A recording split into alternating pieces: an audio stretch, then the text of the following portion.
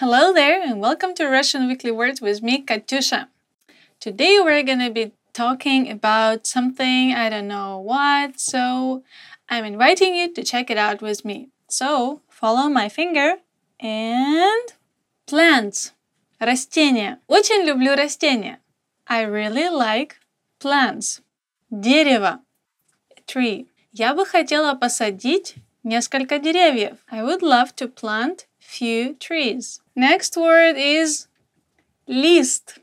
Leaf. На дороге много листьев. There are many leaves on the ground. Next word is What am I saying? Am I saying right? Okay, in English it was a bit strange. It's weed. In Russian we can also say сорняк. These plants that grow where you don't want it to grow, so you have to get rid of it and take it away. Моя бабушка выдергивала сорняки целый день. My grandmother's been picking weed all day.